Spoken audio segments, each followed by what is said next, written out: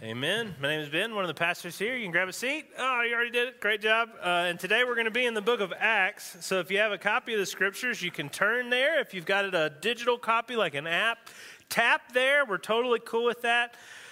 We want you to kind of see where we're getting this stuff. And I'm going to be telling many things from the book of Acts. There's going to be very few direct, maybe quotes from the book of Acts. So you're just going to have to kind of follow quickly if you want to do that. If not, please don't panic. We're going to have those words on the screen. And we'd love to give you a Bible in a readable English translation so that you can go home and, as David said, read this word, which we consider, we believe, as have Christians for 2,000 years, to be God's word to you. And longer if you count the Old Testament.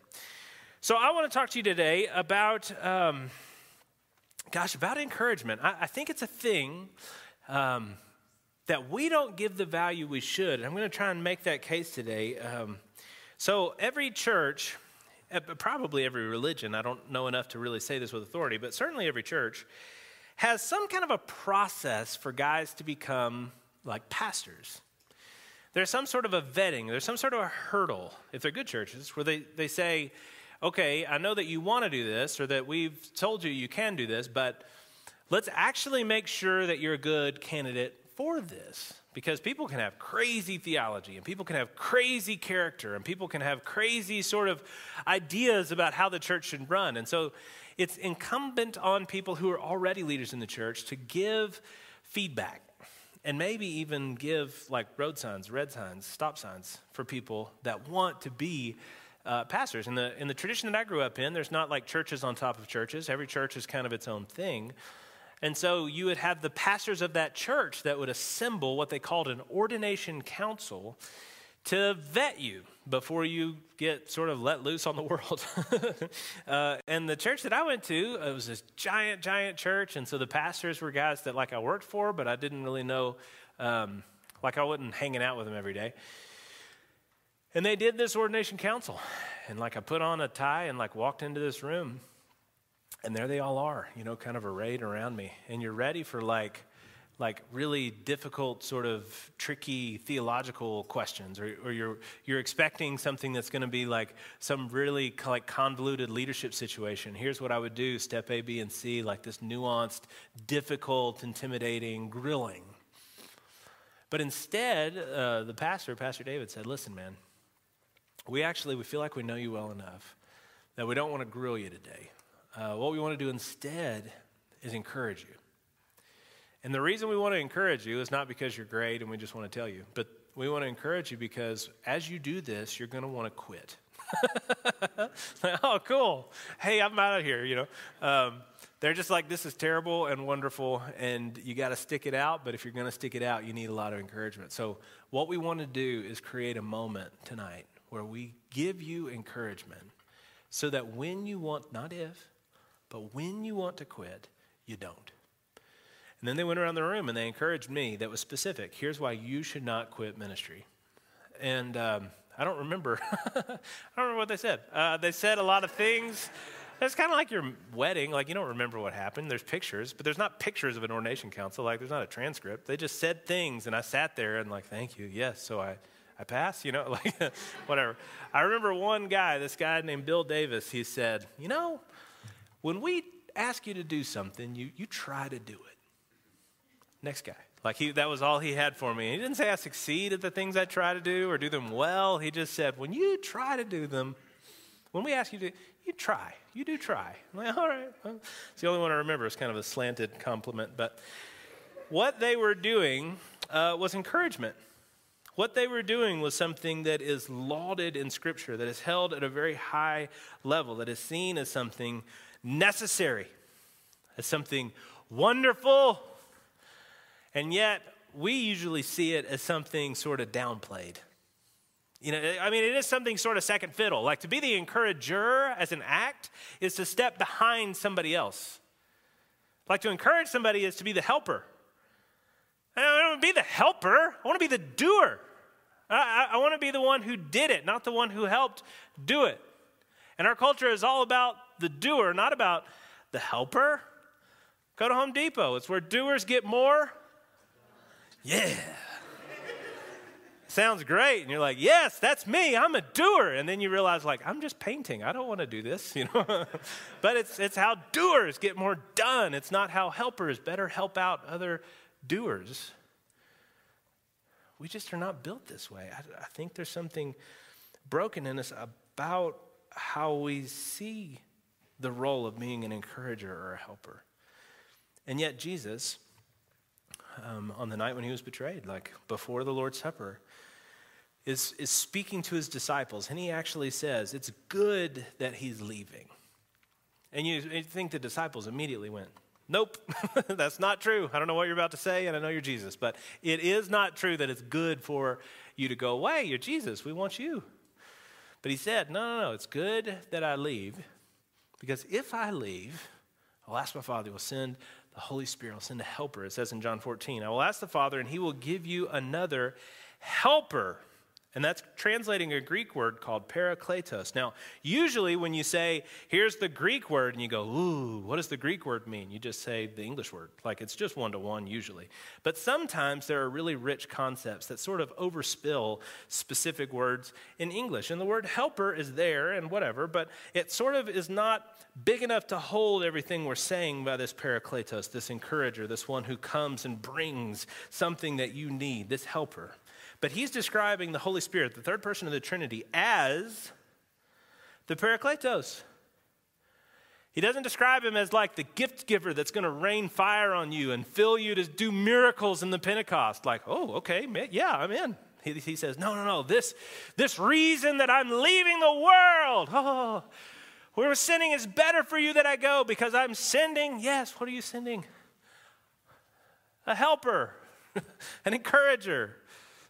Even the Spirit of truth, whom the world cannot receive, because it neither sees him nor knows him, but you will know him, for he dwells with you and will be in you.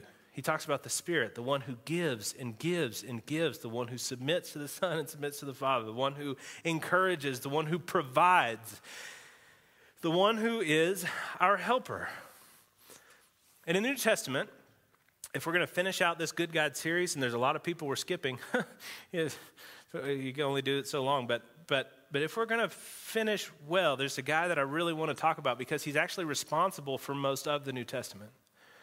He's a guy who I think is the most responsible for the fact that non-ethnically Jewish people could become Christians. And that's a big deal if you read through the New Testament. If all of the Old Testament, they're very concerned with being children of Abraham, which is an ethnic, a genetic designation.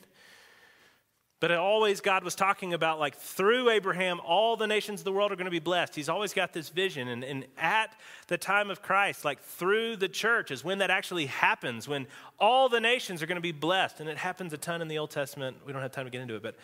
But this is when it's going to happen. And the guy through whom I think you could argue, the one person I think you could argue, even more than Peter, who we talked about last week, you could argue, is responsible for the fact that any of us, I'm not Jewish, any of us who are ethnically not Jewish can call ourselves Christians, is this one guy. His name is Joseph of Cyprus.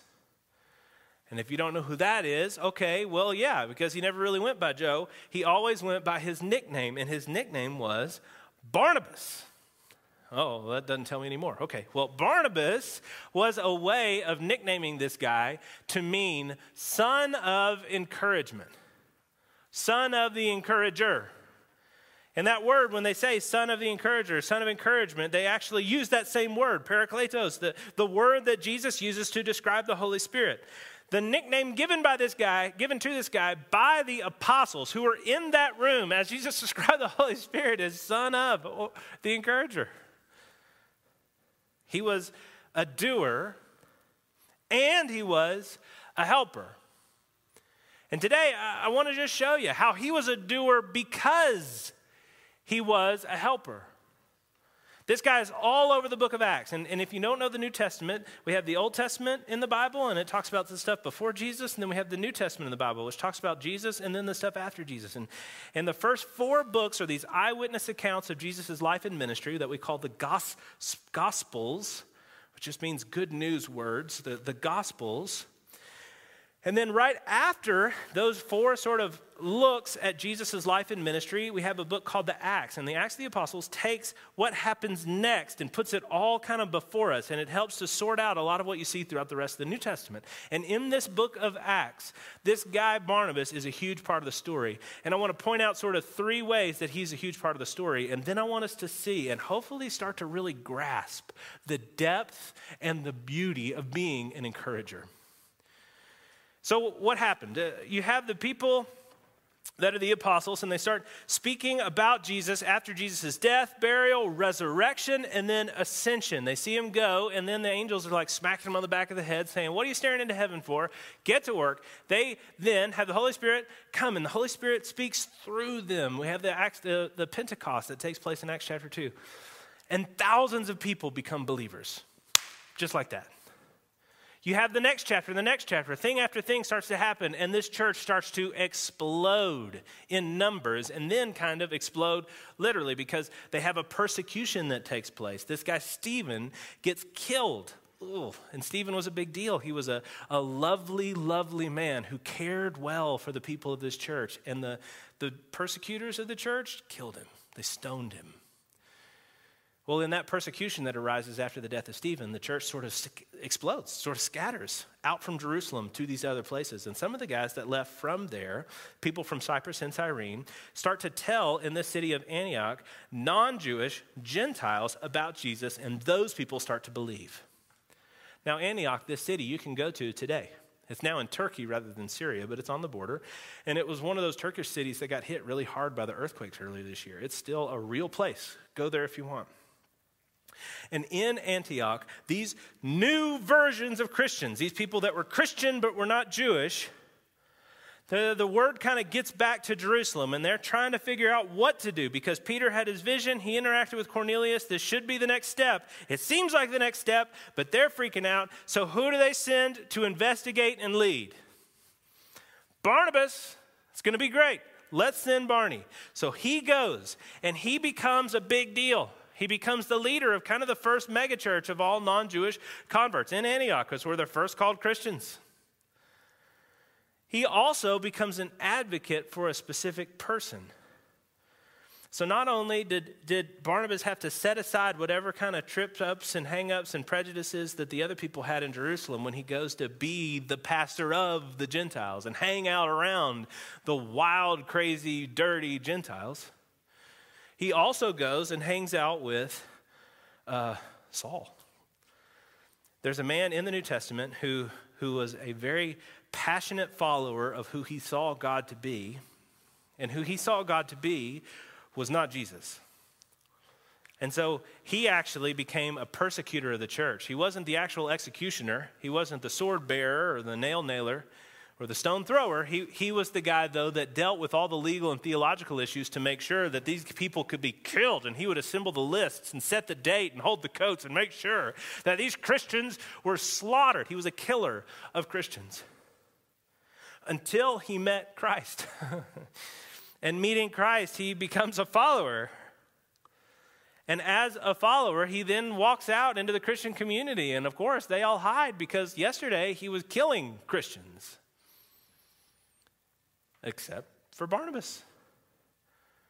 You know, he's preaching and people are coming to Christ. He has these disciples even in the city that he's at. They decide they're going to kill him in this area. And so he has to escape, and he escapes. And he gets to Jerusalem and he walks out, and he's just sort of this newborn babe. He doesn't know how he's going to connect with the men that he's been trying to kill, the wives that he's been trying to slaughter.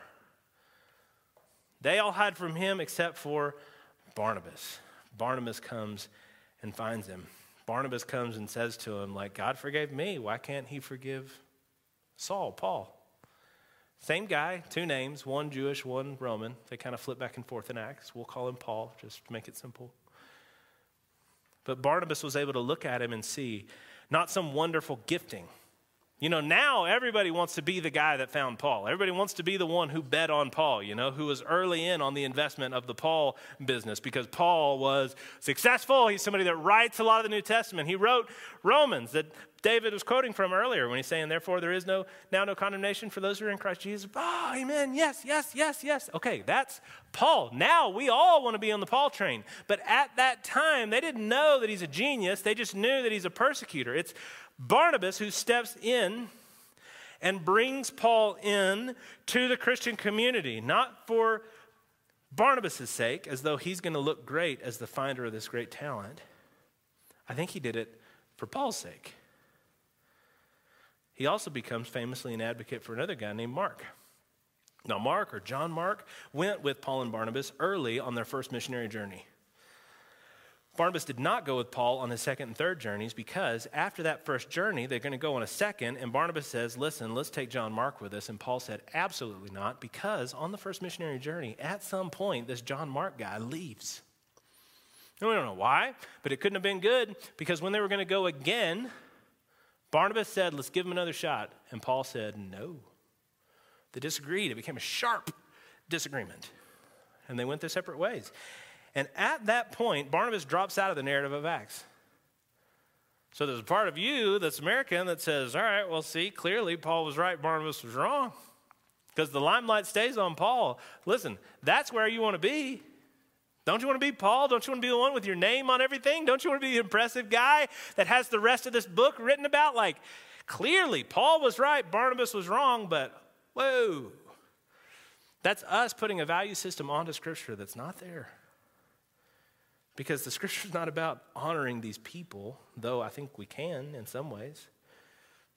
The Scripture is about the ministry that he does through these people. And though Paul goes on to do amazing things, and I thank God for not only Paul and his ministry, but the rest of the book of Acts, Barnabas also did. See, Barnabas continues to care for this guy, John Mark, and John Mark not only becomes reestablished, not only becomes, again, valuable to the kingdom, but John Mark becomes so incredibly useful that at the end of his ministry in 2 Timothy, Paul says, hey, Luke alone is with me, get Mark. You got to bring Mark because he is useful to me for ministry. That guy Mark, he's also the one who sat at Peter's feet, collected all of his sayings about Jesus and put them together into the first written gospel, which was the Gospel of Mark. Written first because we can tell that both Matthew and Luke pulled a lot of material directly from Mark. You take away Luke, you take away Barnabas, you don't get John Mark, and you don't get the Apostle Paul. Anything's possible. Somebody else could have been like, you're not going to go, Barnabas? I'll go. I don't know, sure. But this is what happened. Barnabas was the one who saw these guys and said, let's keep going. Let's figure it out. And as he did, as he helped them, they did incredible things that have changed humanity. This is the guy that we're talking about. And of course, there are problems with Barnabas as well. Barnabas does fall in this place called Galatia. There's a time later in his ministry where he's in this place that's a lot of Gentiles and Jews, and here comes Peter, and here come these other guys from Jerusalem, and he gets confused for a time and pulls back from the Galatians, but it's so out of character. There's a New Testament scholar named R.T. France that does a helpful thing here when he says, Barnabas, in the impressive company of Peter himself, gave into pressure from Jerusalem, the Jerusalem church, to withdraw from table fellowship, eating with the Gentile believers. No doubt, judging by Barnabas' record as a whole, it was a temporary lapse. It's so inconsistent with Barnabas' liberal, meaning like willingness to accept new attitude, to the Gentile mission elsewhere. I wonder, though, whether it is entirely untypical of the man.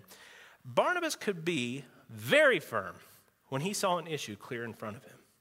But at the center, and that's the British spelling, that's a British guy, it's not a mistake. Just want to say that. Of his campaigns were people. At the center of his campaigns were people rather than debating points. The outsiders, the suspect, the failure. The failure. For them, he would fight. Even against Paul himself, as he did in the case of John Mark. He would fight for acceptance, for understanding, and for a second chance. But it is a big deal to be an encourager. We need these people. You need to be these people. You, when you see these people, when you find them, You need to be like right close to them, and you'll want to be because they're encouragers, but you're going to want to encourage them for their encouragement. You're going to want to be humbled by their humility, because this Barnabas guy does something unbelievable in the book of Acts.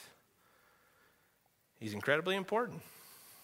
And how does he do it? Like, if he has the superpower of encouragement, if he has this kind of unbelievable humility, what's like the spider bite that makes him into Spider-Man? Like, what's the weird sort of circumstance that brings about this level of grace? And I think his humility, the fact that he thought of others more than himself, is getting close to that reason. See, Barnabas was able to see other people and value them even above himself. And let's take for a second the case of Saul, the Christian killer. When Barnabas decided to get close to Paul, he had to let go of some prejudices in himself. Like, he had to have some animosity towards the whole class of these Jews that were hating Christians and killing Christians. He had to be able to forgive Paul. You think about the fact that Paul was the instigator at the death of Stephen. The early church, and this is what is characterized by. It's characterized by the grace of God. It's characterized by the movement of the Holy Spirit. It's characterized by incredible teaching. But the church itself is characterized by closeness. They're giving up they have so that they can care for one another. They're eating with each other in one another's homes daily. They are tight. And this guy, Stephen, is not only an encourager to the church, he's not only a solver of the church's first problem with who gets to feed the widows first. He was a great guy. You're telling me that he and Barnabas weren't close personal friends?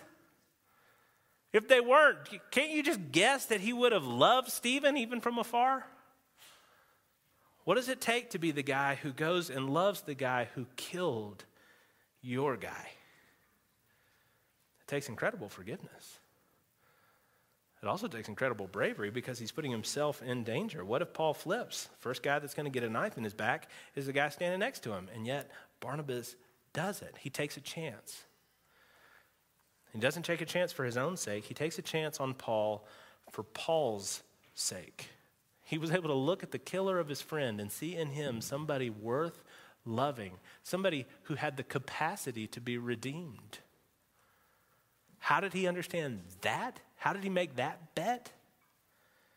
Well, he did because he understood the gospel. He was able to see how God loves us. See, Barnabas really did understand that he was somebody who had to be forgiven by Jesus, just as he was hoping that Paul would be somebody that Jesus forgave. It's possible for you to look at people that you look down on and feel that while, yes, you need to be forgiven by Jesus, you can understand why Jesus would forgive you. Hello. I mean, you're the kind of person that Jesus is looking for. Yeah, there's some picadillos in the past, but yeah, I mean, he would forgive me, but clearly Jesus wouldn't forgive that less than person. Well, that's not the gospel, friends. You're insisting at that point that God's forgiveness of you is somehow deserved by you. That God couldn't forgive them because they can't deserve it. Wait a minute, that's not how forgiveness looks. Barnabas understood the gospel. The gospel is that we're separated from God by our sin, and that separation is total. It's a total unmaking. You are now a lawbreaker. If you're a lawbreaker, you can't become righteous by doing the law. You've already broken it. You murder somebody, you're a murderer. Doesn't matter if you pay your taxes on time. Barnabas understood that he was separated from God by his sin, and the only way to be forgiven, to be brought back into relationship with God, is if a substitute brought himself into the situation. That's exactly what Jesus did. Jesus, being the Son of God, was able to live not only a perfectly pure life, but to die a sinner's death so that the obedience that he had could be given to our account, and the sin, the brokenness that we have could be charged to his account, that he would pay for our sin and deliver his righteousness so that you can stand before God and have the Romans 8:1 promise said over you, that there's no condemnation for those who are in Christ Jesus. That's what the gospel says, and it implies that you're not worthy of being forgiven. You're forgiven out of love. You're forgiven out of grace, out of his goodness, not yours. Which implies further that everybody around you, no matter how despicable they may be, not just seem, but be, they're also candidates for God's forgiveness. They're also people that we need to be cheering for. Seeking. Ooh, gross. No. Seeking. Listen to what Jesus said, and this is going to trip you up. It's tripped me up for a long time. In Matthew 6, Sermon on the Mount, Jesus says, if you forgive others their sins, your heavenly Father will also forgive you. But if you don't forgive others their sins, neither will your Father forgive your trespasses. I'll tell you why that trips me up, because it sounds like my forgiveness of other people earns my salvation from God. Is that what he's saying? Does he mean that your salvation depends on an action? No. Does he mean that your salvation does depend on your forgiving others? Depend on your forgiving others? Yes. How do we know that? How do we see that? Well, because if you can look at other people and decide that they are less deserving of forgiveness than you, that means you never understood God's forgiveness in the first place and instead think that he owes you salvation. It is just the fact that if you don't have the capacity to forgive others, you've never really experienced God's forgiveness of you. So much so that if you don't forgive others, he can say, 1-to-1, you don't know his forgiveness. I'm sorry. I know that you know people that you can't forgive. It's going to be a miracle. Yeah, that's the right word for it. I'm not putting myself in your place. I'm not telling you that you're going to do it quickly or do it well. But I am saying that if you know the forgiveness that God has for you, you can give forgiveness to the one who has injured you. And I'm not saying it because it's me. I'm saying what Jesus said. If we're going to take his name, we're going to follow his words. That's what Jesus said. You have to be able to understand that if he went to the cross for you, it's because the only way to save you was Jesus going to the cross. You don't deserve forgiveness. You're granted forgiveness. That means that you also can forgive others too. Barnabas was able to. That's how Barnabas was able to identify people that were like candidates for his ministry. That's how he was able to go find Paul, because he was a Christian killer. It's how he was able to go find John Mark, because he was a gospel ministry destroyer and betrayer. How do we become like that?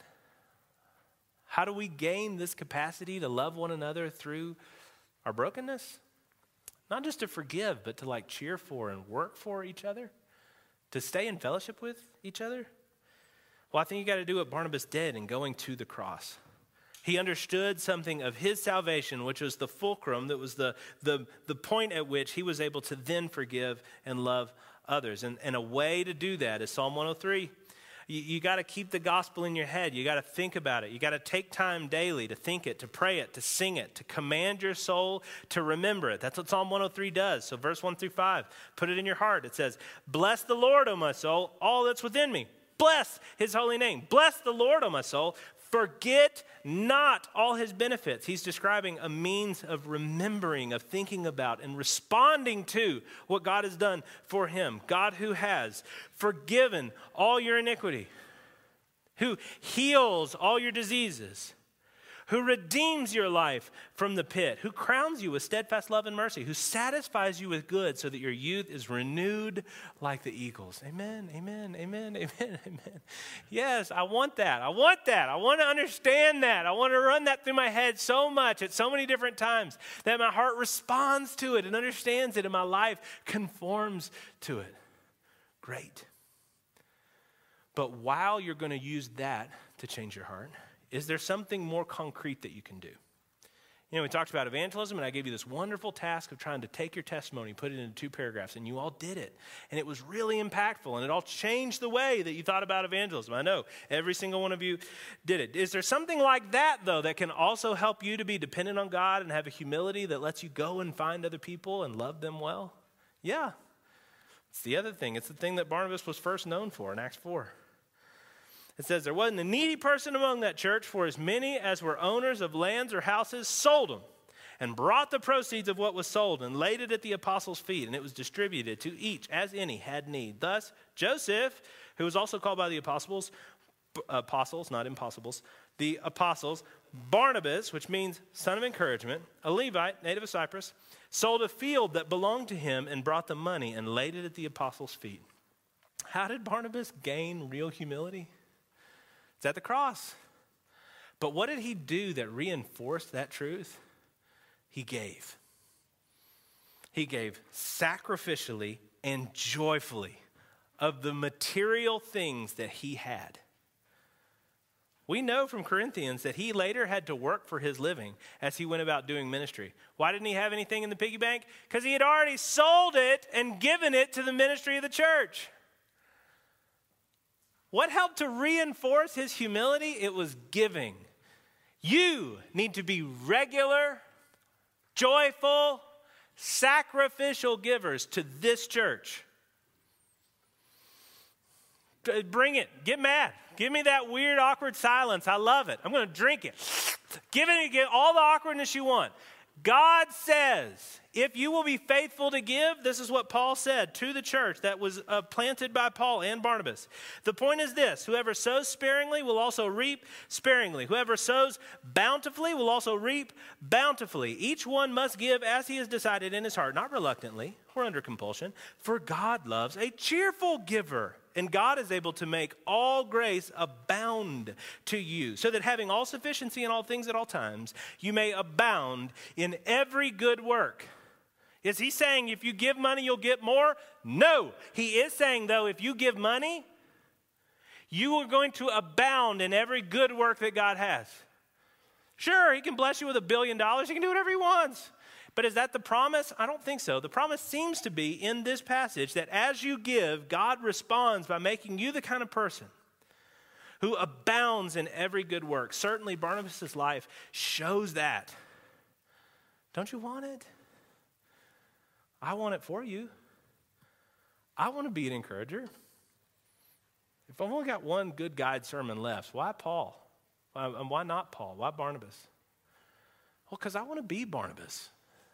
Like, Paul's great. Go be Paul too. But I want to be Barnabas. And I want Barnabas at the church that I go to. I want you to be Barnabas. I want you to want this. But how do you get it?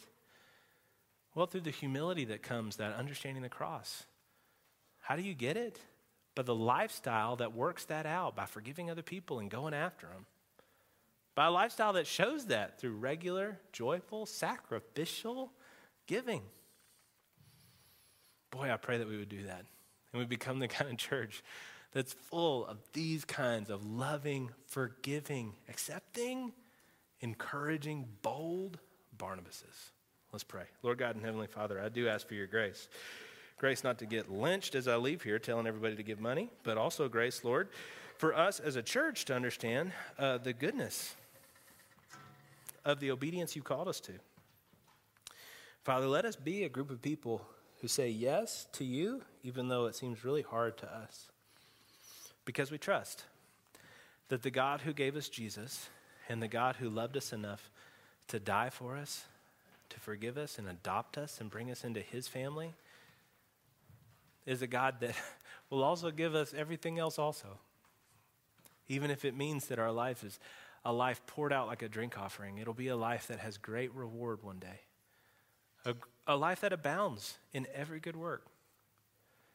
Let us be a people that value that instead of other things, Father. And for those that are not Christians and are just kind of listening in today, I pray that you would give them the grace to be very accepted by this community and to desire that kind of acceptance before a holy God.